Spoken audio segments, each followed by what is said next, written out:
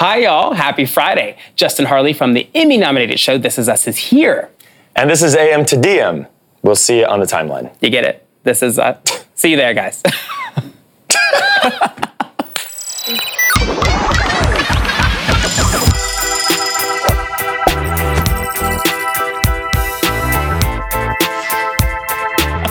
Good morning, Twitter. I'm Alex Berg, he's Zach Stafford, and you are watching AM to DM. You really are, and it's going to be a laugh factory today. Here's a treat from Pepsi. Two queens, first time together on stage on the world's biggest stage. Welcome J-Lo and Shakira to Pepsi halftime. Here's a tweet from Next Level. J-Lo doing her Hustlers pole dance routine while Shakira sings Rabiosa, and that would be the mood. So iconic. This is actually helping my week. You know, this week is been a month. It's been a month. It's been a month. 1 week. And seeing this news, I just joy.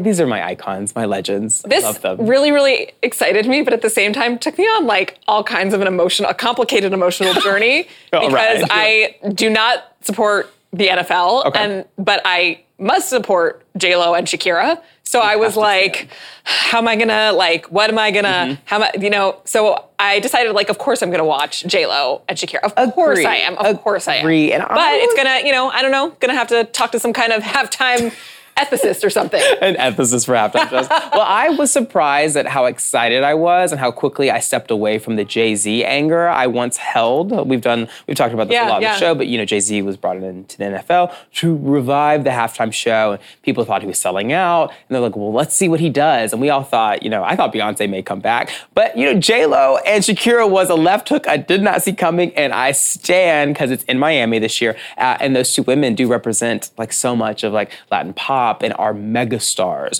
on the global stage. And to have them together, the fact that they've never been on a stage together, I didn't realize I needed that in my life. But what else I need in my life is Pitbull, because he is their producer, and I'm a big fan of his collabs with them, so I'm really interested to see if he will be joining, because he is Mr. Miami himself. Yeah. The thing that was also surprising to me is, do you think that J-Lo would have already done the halftime show? Because she's amazing. Yeah. And think of the other people who have done the halftime show. Have there been people who've done it twice? I think possibly. I don't know. I don't watch football, but I'm just assuming many people have had more opportunity than J-Lo. Think that J-Lo would have already done this because she's J-Lo. And I really hope she moves Hustlers into her set. That if we got a incredible. Hustlers moment. So I would love a Hustlers moment. I would love speaking of Hustlers, Lizzo moment, a Cardi B moment. Yes. Also, I want to hear some of the biggest hits of the year. Give me Lil Nas X. Okay, I would do that. Yeah. I was wanting more throwbacks. I want Shakira Hips Don't Lie. I want J-Lo when she was Jenny from the Block. I want my Love Don't Cost a Thing. Yes. I want her in that denim jumpsuit, oh my God, just throwing gold jewelry everywhere as she walks across the fields. In the early 2000s are back, and the 90s, all of those fashions. So J-Lo will dominate, and if she and Shakira come out in matching denim looks, I will pass out. I think probably no matter what happens, we're going to be pretty. It would have to go badly for us to not be great. So we can be joyful about this. Yes, and I feel like J-Lo is such a perfectionist that it's going to be good. She's going to get it together. She is perfect. She's an angel we do not deserve. But let's take it to the timeline. Who do you want to see make a surprise appearance with these two icons? And what songs do you want to hear? Let us know using the hashtag AM2DM. All right. Here's a tweet from April Rain. Auntie Maxine Waters has been waiting for this day. This meme says, my favorite ice cream, peach mint. Here's a tweet from Brittany Packnett. I just want us to remember what Representative Maxine Waters has gone through in being the lone voice of truth for impeachment for so long. The disrespect, the disparagement, the threats. But she stood her ground and folks finally caught up. Joining us live from the district is Congresswoman Maxine Waters to discuss the latest with impeachment news. Good morning, Congresswoman. Good morning. Good morning. How are you doing? We are doing great. And thank you so much for taking time out of your day to be with us. So you're so welcome. Of course. So first up, Pelosi said this morning on Morning Joe that she thinks Russia is involved in this situation. What do you have to say about that? I don't know. We do know that there is this interaction between Russia and the Ukraine, Russia having invaded Crimea. And we do know that we've had people from the Trump camp that's been involved with the Ukraine in one of the presidential elections. I don't know what could be happening now, but I do know this. We know there was a conversation by this president, Trump, with the president, the new president of Ukraine, where He basically got into a conversation where he asked for a favor, and that favor has to do with finding dirt on Biden. And so everybody is in a state of shock around here. We're not, you're not, I'm not, because we know who he is and what he's all about. He defined himself a long time ago. But people are shocked that he would go to a foreign government, a foreign country, and ask them to interfere with our elections. Well, we know that the Russians interfered with our elections in the last election, in the presidential election. As a matter of fact, many of us believe that's why he is elected, because of Russia's involvement. And so it is not absolutely a shock to many of us to see him try it all over again in a different way, all about him, all about his politics, all about him getting reelected to serve a second term. So I'm not surprised. And yes, there's something going on, perhaps with Ukraine and Russia, but we are now prepared. We're prepared for it. And I'm so pleased that the speaker came to the fight right now, and she's saying, yes, let's go forward with a formalized impeachment inquiry. I'm ready. But I've been ready for a long time. And so has BuzzFeed. You are the ones who listened to me and had me on air long before others even thought I knew what I was talking about. So I'm very appreciative for the attention that you gave to me, gave me an opportunity to talk about impeachment. And here we are today on the verge of getting started with the formalized impeachment inquiry. And I'm hopeful that we're going to go all the way to impeachment. Well, on that note of the formal impeachment inquiry, what is needed for the articles of impeachment at this point? What else do you have to gather to move forward? Well, here's what we're trying to formulate at this time. We know that we have something that's extremely significant with what has happened with this president and the telephone call and all of the other information that we're getting from those who witnessed him in some shape, form, or fashion, undermining our own government, undermining our own election systems, possibly. We're trying to get dirt on his opponent. And so we've got that, and that is going to be a focus.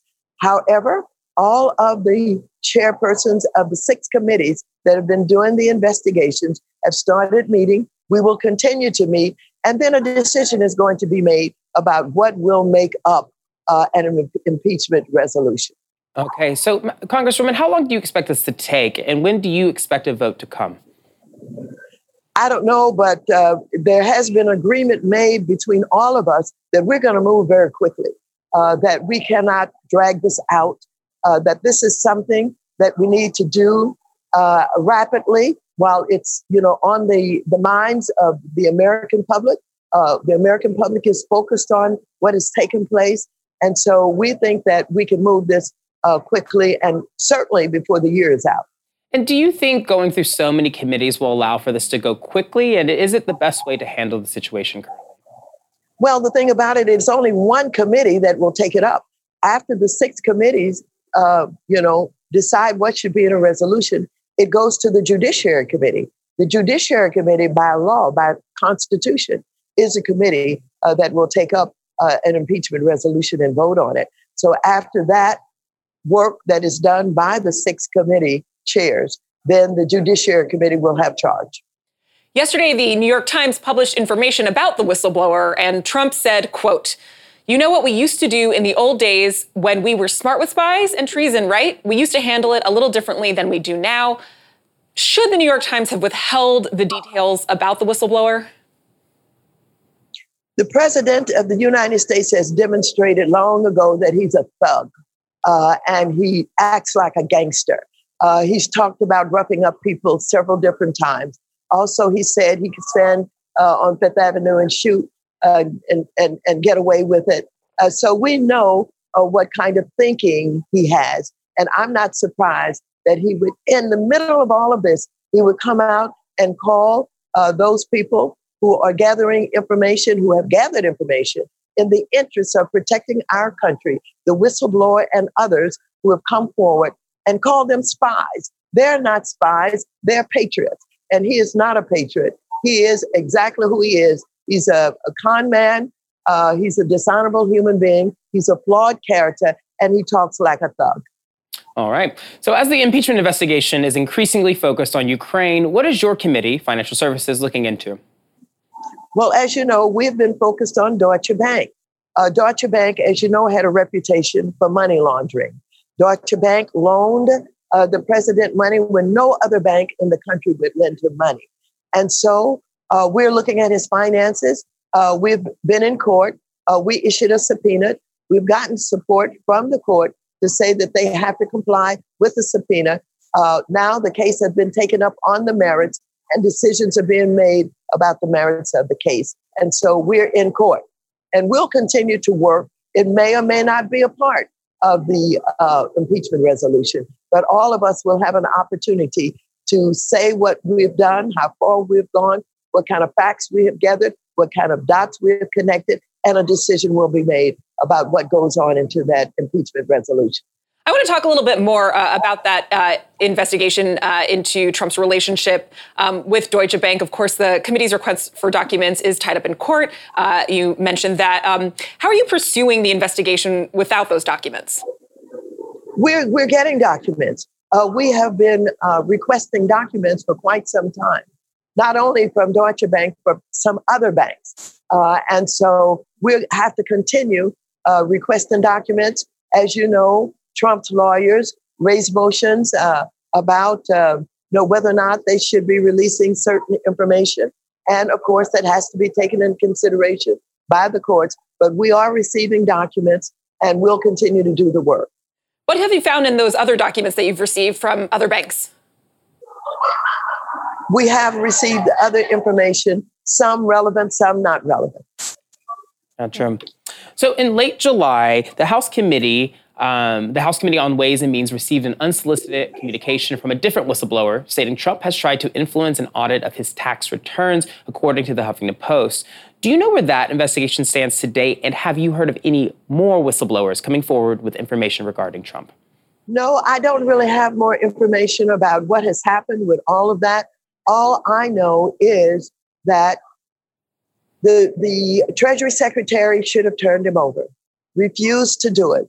I do know that the chair of the Ways and Means Committee has worked painstakingly to do what is needed to try and get those documents and force them to come forth with them. I also know that the New York Attorney General has been involved in this. And so the documents, the tax returns have not, as I understand it, certainly been received by Ways and Means, and that work is still being done on that. I do believe that those tax returns have been received somewhere, and it may be in New York with the work that they've been doing, but I'm just not sure about. Now, there are a lot of questions about who else in the president's circle should be held accountable for the Ukraine call and over what happened there. Do you think Attorney General Bill Barr should also be impeached? Well, let me just say that Attorney General Barr has defined himself as being just the president's lawyer, not the people's lawyer that he's supposed to be, willing to do whatever it takes to protect the president. He is not a credible human being. His name has come up in this whole issue about the president's call and work that's been done with the Ukraine to try and pressure them into getting information about Biden. And so I know, given what he's done in the past, that he's guilty of being involved in either assisting Giuliani or doing other kinds of things to try and get the Ukraine and the president to come out with dirt on Biden. And so we believe that, of course, we're going to find out more information about him as the Judiciary Committee takes up the impeachment resolution. Beyond Bill Barr, we'd like to talk about Vice President Mike Pence. Trump recently said, quote, "I think you should ask for Vice President Pence's conversation regarding Ukraine." What was your reaction to that? And what do you think should happen to Vice President Mike Pence now? They're all involved. I don't think that the vice president went there or without doing the president's bidding. First of all, we have seen that no matter what the president does, they come up with the kind of messaging to defend him, no matter what it is. None of them have had the courage, the patriotism, or the guts to stand up for what is right for our country. So I expect that Pence is part of this conspiracy to try and get Ukraine to do something in a fake investigation and come out with some dirt on Biden. So I'm looking forward to that coming out in the hearings that will be done by the Judiciary Committee as they take up the impeachment resolution. Now, you mentioned Giuliani, and last year on Fox News, Trump's now personal lawyer, Rudy Giuliani, said he was challenging you to, quote, say impeachment sweetheart. Yesterday, in an Atlantic interview, he said he would be, quote, the hero in the end. What's your message for Giuliani? Well, we know, again, what he is and how he's defined himself. He's basically, a lawyer for the president, again, who's willing to do anything. He's now shady and shoddy, and he is capable of lying, and he's done that publicly. And so we cannot believe anything that he has to say. We do know this. He had no business acting as if he was some kind of official from the United States government or the State Department carrying the message for the President of the United States. He never should have been involved in this. The president never should have used him to do his bidding and to carry a message. It's only been confusing to the Ukraine. They don't know who to listen to, whether to listen to the State Department or to listen to Giuliani. And so Giuliani is just doing what he has been known to do consistently for the President of the United States, and that is his bidding. No matter how crooked it is, no matter how dirty it is, he has no credibility. So, Congresswoman, before we let you go, we have to bring up the fact that you have become such a star for many millennials in this country in the past few years. And yesterday, you thanked millennials in a video saying that they're the reason why the impeachment inquiry is moving forward. Why do you believe this generation is so committed to getting Trump out of office? I don't know, but I know this. When I rolled out, they basically supported me.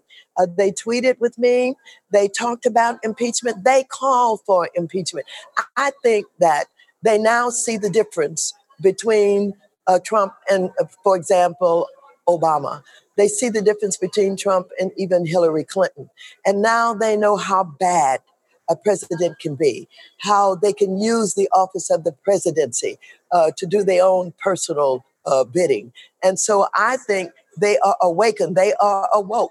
They have not only become woke to all of this, but they've acted on this. They've spoken on this. They've rallied on it. And they certainly have supported me. All right, one more question. When you heard that Speaker Pelosi and more Democrats were on board for impeachment, did any part of you just want to go, I told you so? Yeah. A lot of me wanted to do it. And I have to be subtle about it because it is not considered acceptable to just get in somebody's face after, you have really made the argument and you have won. So I'm being subtle about it, but yeah, I sure felt like that. All right, so it's safe to say you feel vindicated. Absolutely. Well, Congresswoman Waters, thank you so much for joining us today. You're so welcome. And thank you, BuzzFeed, for having me one more time. Of course. All right. Well, great to talk to her about this. So lovely. And she's a very busy woman, elected official, and very important elected official leading a lot of these issues. And we're so happy that she can make time for us on the show today. Well, we've got a great show for you. Justin Hartley from This Is Us is here. But up next, it's Fire Tweets.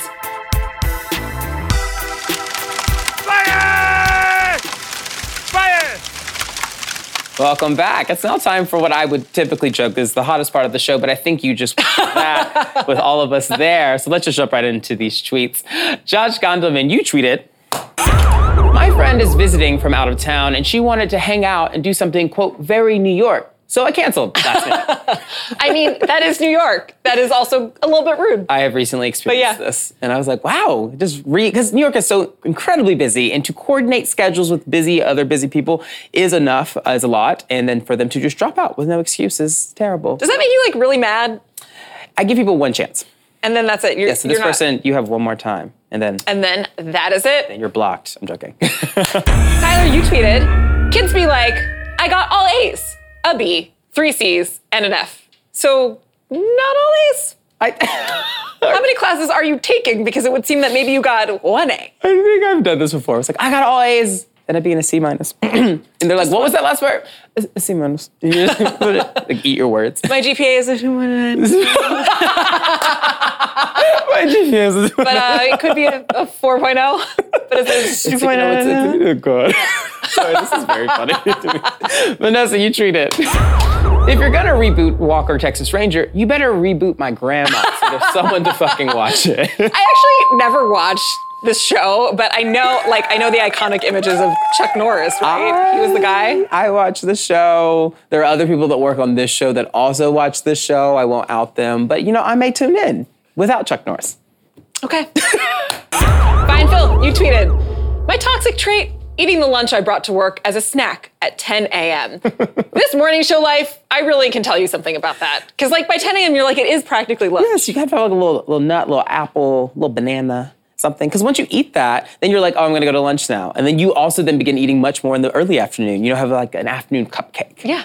And that just really throws off my day. Well, let's take it to the timeline. What is your toxic trait? Let us know using the hashtag AM2DM. I was just going to say hard to choose just one. I know. I was like, I'm garbage.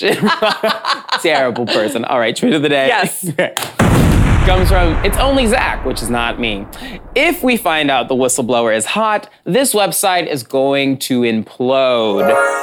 I have been having very private thoughts about this because now they're public. I'm assuming this person, we're going to realize who they are. We're going to find out who they are very soon. And if he's a white man under 50, we're just going to immediately stan. And the memes that will come out are going to be ridiculous. Okay, so here's what I want in my as a whistleblower zaddy.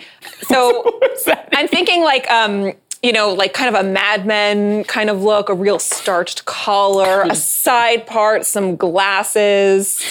I'm spitting up my... Give me a little bit of what Clark Kent... Yeah. Clark Kent is Superman. Yeah. Give me a little bit... I love that we are projecting save me daddy onto this whistleblower. Girl, when you all go through this, remember your daddy issues as this happens. Let's just all check in with our therapist and think through this. That really took this to a not as fun place. But who's going to be the first person to tweet this out? Me and then what's up, Zaddy? I got something. Nothing. Whistleblower Zaddy. Make it happen. There's so many gay jokes you can make with whistleblower and gay Twitter. I look forward to it. Okay. So we'll leave it at that. All right. Well, coming up, you get to see Zach sit down with This Is Us actor Justin Hartley. But up next, you get to see some more clips from our time in Iowa. Just last week, though it feels like a year ago, we went to Iowa for the LGBTQ Forum. And not only did we interview presidential candidates, we also had a chance to check out some of the fun places where even the candidates go to. Take a look.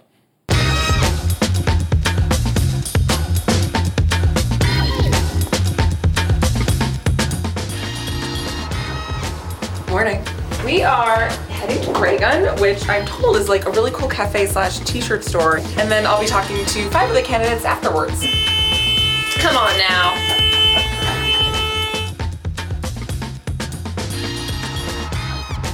Zach, excited for the forum? Yeah. And just we've been working on it for since February, so I'm just we're here, I'm gonna crawl. You see how de Blasio dropped out? He did? Oh, I didn't see that. Oh, I guess he's not coming. Good morning, y'all. Right now we're in Cedar Rapids, Iowa at the Raygun t-shirt shop. It's a really popular place where candidates like to stop by during election cycles, and we're in front of some really amazing shirts and political accoutrements. You can even see at this table over here, there are pictures of some of the candidates that have come here before. There are some different political books as well. Everyone stops by here now. It is the place to go to if you want to become president one day. Iowa is so critical to the Democratic primary. It's the first place where the caucus is, so it really has a lot of weight when it comes to determining who's going to be the nominee. It's a really good place for you to figure out where the country's going and where it could go and where Americans are standing on that. On that note, I think it's time to shop. Yes, of course. Let's go.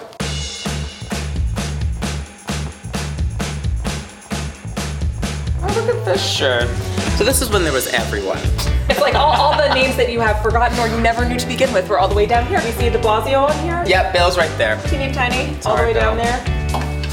Love a good sale. It's only $7, but it also says bisexual, so I feel very represented.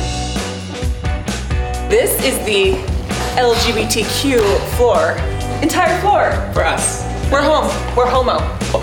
You are a defiant. Very much a mood. Oh my god, I also love they have cat shirts in the queer section. Ew. They know. My wife definitely would like this, but right now I am doing a mental calculation of how many cat shirts she already has and if she really needs another one. Very fun doing a little shopping. Unfortunately, our time has run out here. Maybe we'll get you a souvenir, but we gotta go somewhere else. Yes, I want to see more of Iowa and find some cheese. They have cheese here, right? Do they? I think so. I bet. Technically Wisconsin. Okay.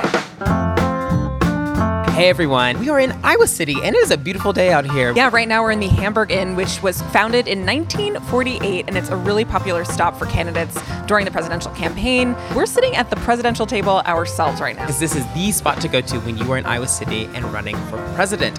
And I understand why. I took a look at this menu and y'all, they have a grilled cinnamon roll. They also have something called a pie shake, which is supposed to be like your birthday in a mug, so I shall be getting one of those.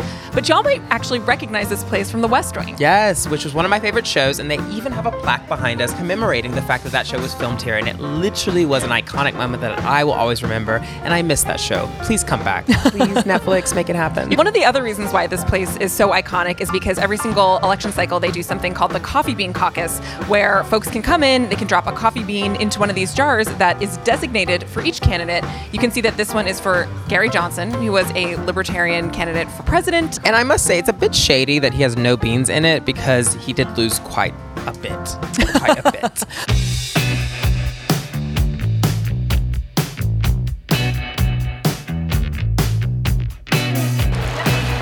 Welcome to the stage.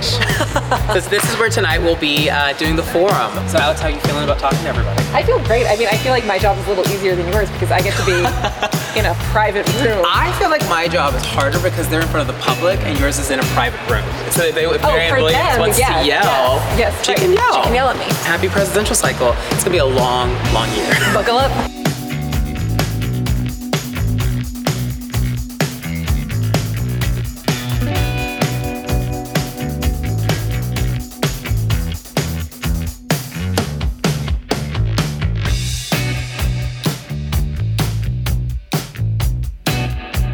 That's all from the LGBTQ Forum. More AM to DM is up next.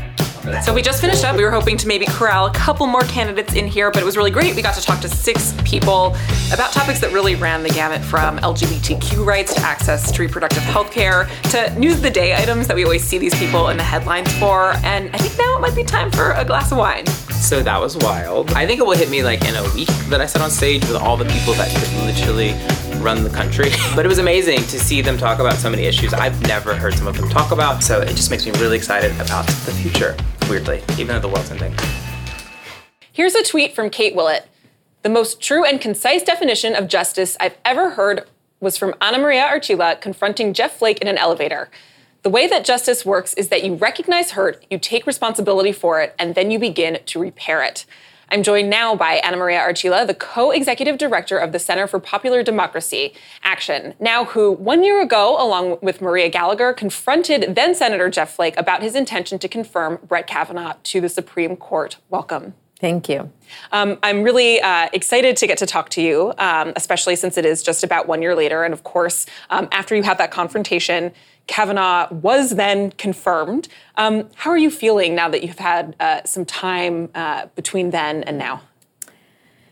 I have been thinking a lot about this question of what the year since that confrontation means. And although, of course, when I told my story to Senator Flake, when Maria Gallagher told her story, when thousands of women came out to tell their stories of sexual assault, both in solidarity with Dr. Ford and as an effort to help the country understand the gravity of sexual assault and the opportunity that Flake and others had to signal to the country that they wouldn't do the same, repeat the same history.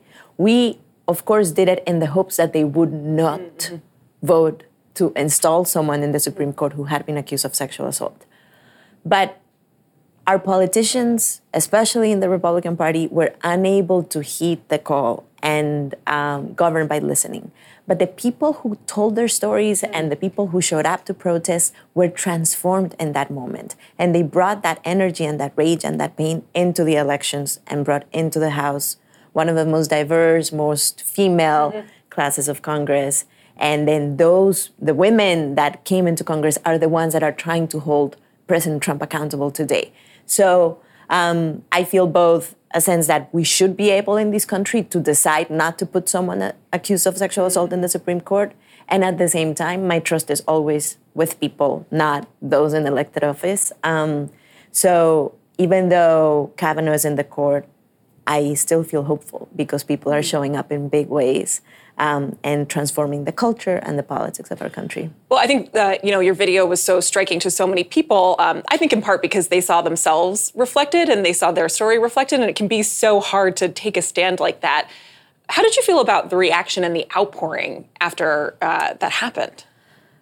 I was so moved. I had never told my story publicly before the Kavanaugh fight. I told it for the first time in front of Senator Flake's office a few days before I saw him in the elevator.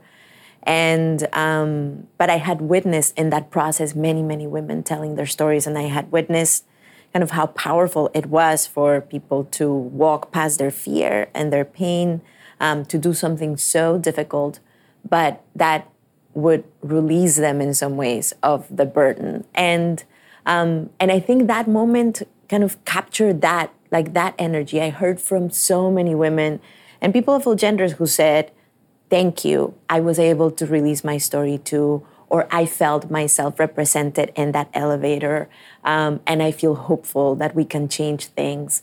And I think that outpouring, the combination of courage and solidarity was what was so transformative. Of course, I heard from the haters too, a fair amount, and President Trump jumped in the pile and tried to kind of paint us, me and Maria, as pawns of someone else, which is what he does with everyone who dares to speak up against his wishes.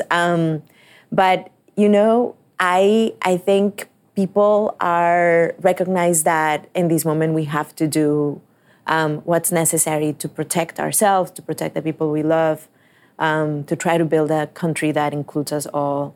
And that's what I heard in the outpouring of kind of thank yous and support.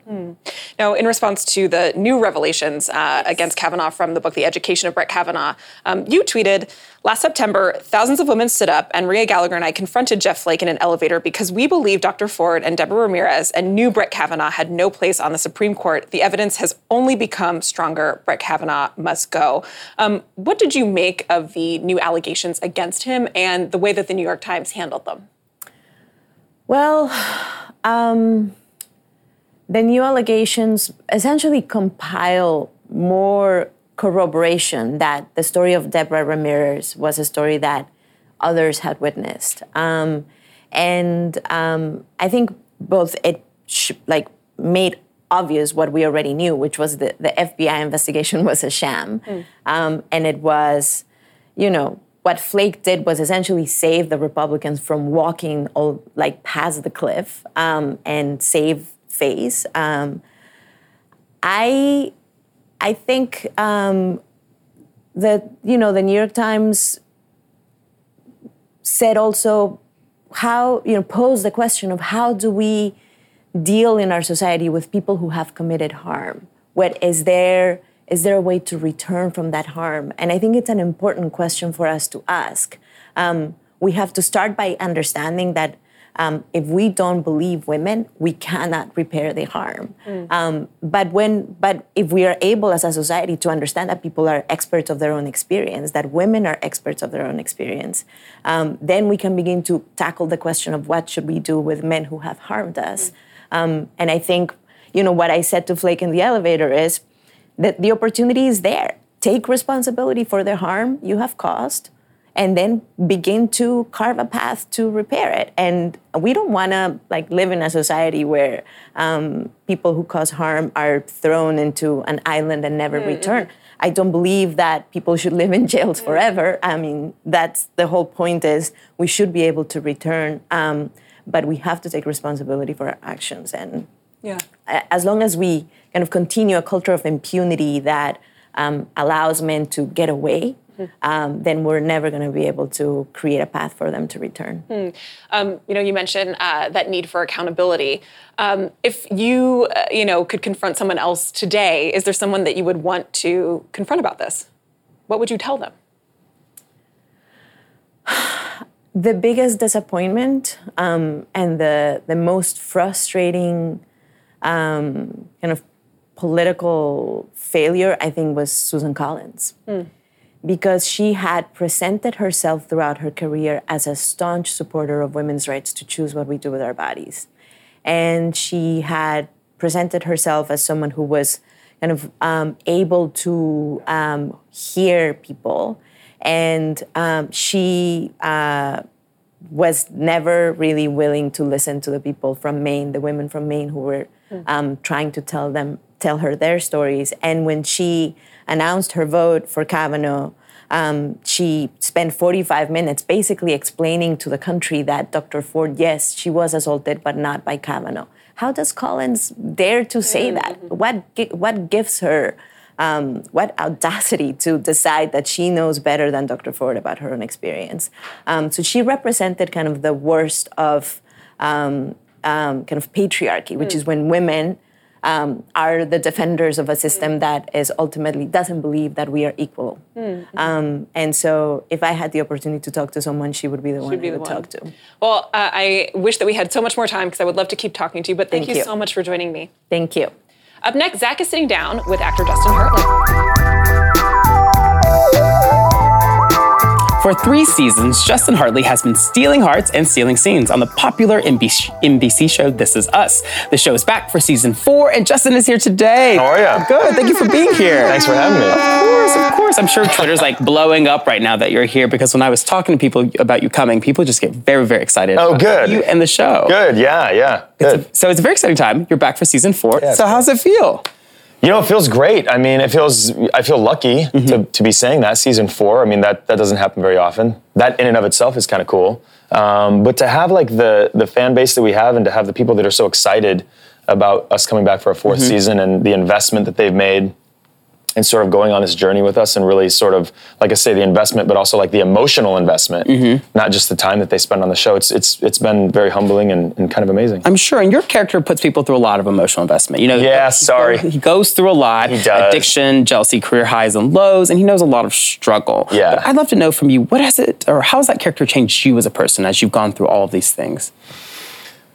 You know, it's made me, I think, more aware of, not that I wasn't before, but more aware of just sort of where you are in the moment, and to kind of enjoy and embrace these wonderful. I'm a very lucky guy. It's not lost on me how lucky I am, and so it's caused me to sort of relax into that and enjoy it and kind of embrace the moment, you know, as these moments go by, because they're so fleeting. Yeah. And then also kind of sort of check in with myself and take care of myself a little bit, because I think that's sort of Kevin's thing that he struggles with, is taking care of himself. Yeah. And are you learning self-care tips through kind of acting through him?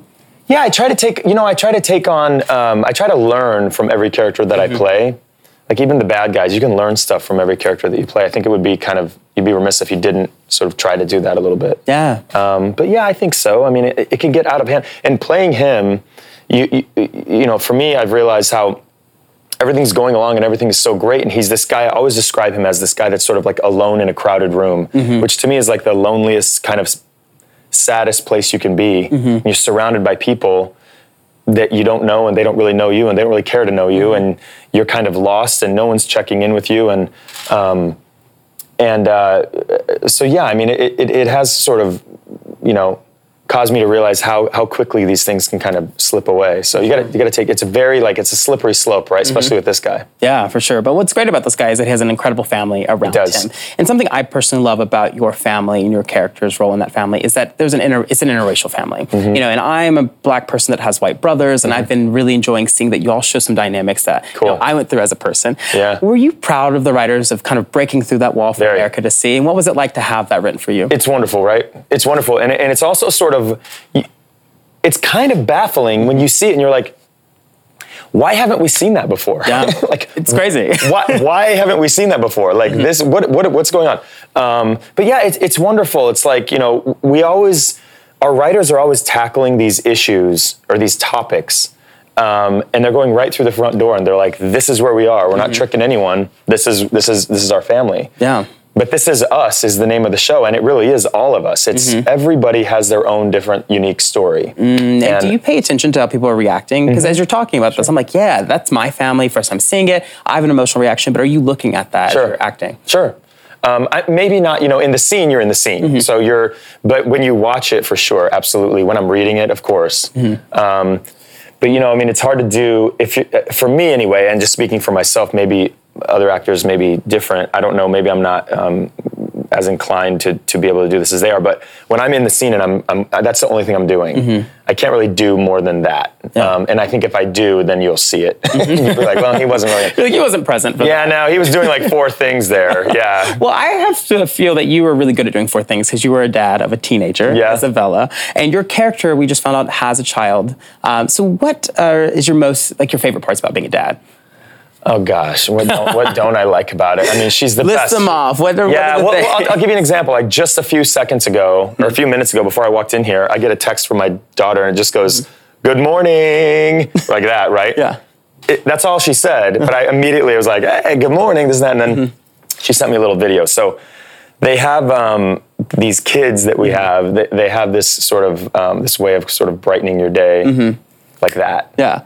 And she's great. I'm so proud of her. And everything that she does. She's really a wonderful person. It's amazing that she's texting you in the morning because so many people have this idea that teenage girls are not going to be nice to dad. I know she's great. And she's on the West Coast, so it's early for her. Yeah. Well, she better be at school. Yeah.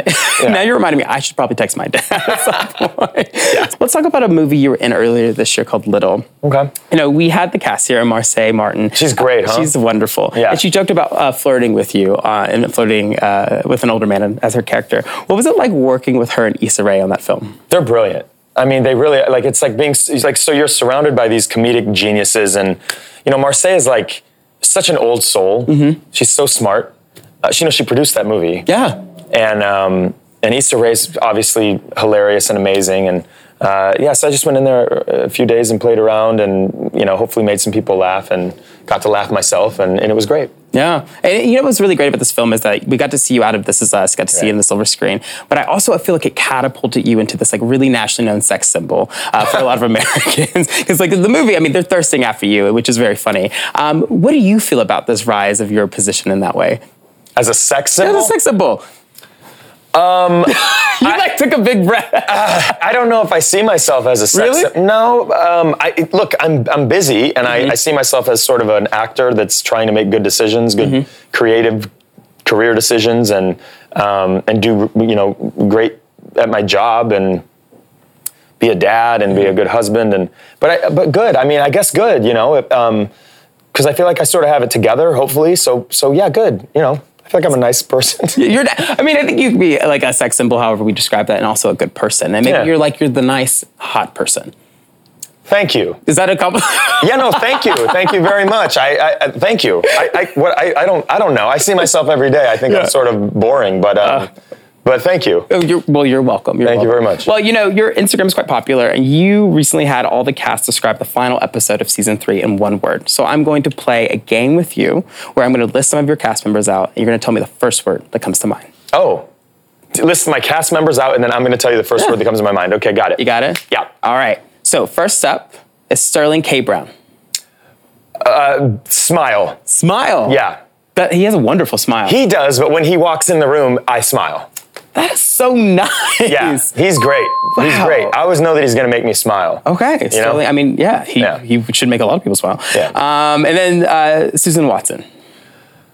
Vavoom. Vavoom. Yeah. There we go. She is a beautiful actress, a beautiful person, inside and out, and just like she's got it all figured out. She's dialed in. Okay. Dialed in. All right. So your mother, Mandy Moore. Everything. Everything. Yep. What picture do we have of her? Yeah. Right there. She's fantastic. She's super talented actress, songwriter, singer. She's wonderful. Have you heard her new music? Of course. Yeah, it's great. Love it? I do. I love that she's back in it. She's such a talent. Like when she released it, Twitter was going crazy about that. It kind of makes me sick, actually, now that I think about it. Like if I think about my cast, like I feel like Milo might be the only one that, like, he will admit that he can't sing. I'm not sure that's totally true.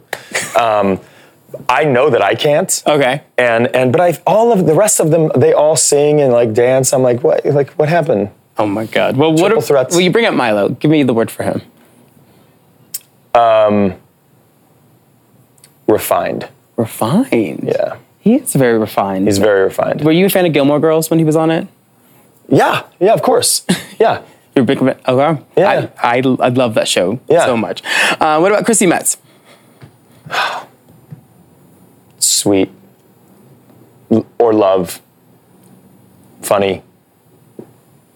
That's 3 words. That's 3, yeah. Yeah. They're all kind of them. Yeah. similar adjectives to describe someone. Yeah. All right, so finally, someone who was just here a few weeks ago, Chris Sullivan. That's my guy. Hilarious, but also just so genuine, and just, I mean, if you get a moment to spend a moment with that man, don't waste a moment. I got to spend like 10 minutes with him. He's really great, isn't he? Fantastic. Yeah. He walked in here in his first time meeting and he just like hung out. Yeah. It's like he keyed here. So He's he was great. fantastic. So I can imagine what that set is like. He's great. Because I'm sure y'all get into a lot of trouble. So before I let you go, I need to ask you, what word would you use to describe yourself? One word? Yeah, one word. Oh, gosh.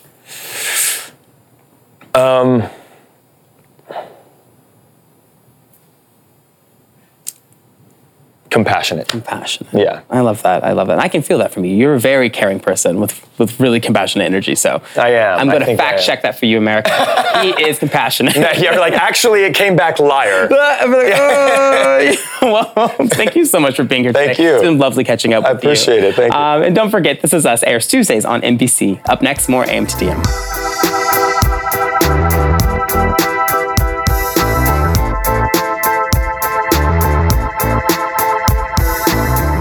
One of our honorable co-hosts and drag superstar Syzygy went to RuPaul's DragCon a few weeks ago to interview the queens. And we are so excited to show you her conversations now. Take a look. Hi, I'm noted female correspondent Syzygy, and I'm here at RuPaul's DragCon, New York City.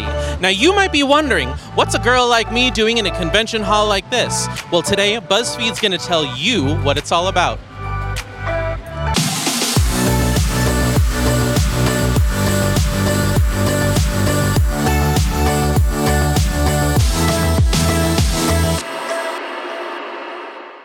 Hi everyone, I'm Syzygy for BuzzFeed News, here with the face of Season 7, Miss Fame. Hi baby, how are you? Thank you. Tell me about this. Well, I'm wearing transparency because under my skin is my current collection launching, and I wanted to be able to show my body off while I could because it's only going to last for so long. Look, I have 10 minutes left on mine, it's a rental. I understand. So tell me about the product though. It's an exclusive launch for my superfan, my adoring family. So everything has glitter. I'm all about it. I find it luxurious. I find it drag. I find it current. And I'm like, more is more. Excess. It's just a printout. It's just a printout. And I'm here today with Wing and Weft Gloves with Katie Sue Nichols. I'm the owner of this fabulous company, and I have with me a very fabulous employee. I'm Chris Hines. Hey, you guys. Okay, so you're here at DragCon. Tell me about Wing and Weft. Wing and Weft Gloves is the last glove factory of its kind in New York City. We specialize in custom gloves from Broadway to film to theater, obviously drag queens. These are some cool gloves. Mine are cheap, but that's okay. Don't zoom in on these. Don't zoom in on them, Danny. I'm Sarah Huckabee Sanders for BuzzFeed News. And I'm Melania Trump's speechwriter, Syzygy. Tell me about life and your career post-Drag Race. It's nuts, Syzygy. It's crazy. Look, everything you hear about Drag Race is the race starts after the show. Yeah. And I really didn't anticipate or have really kind of any concept of what that meant.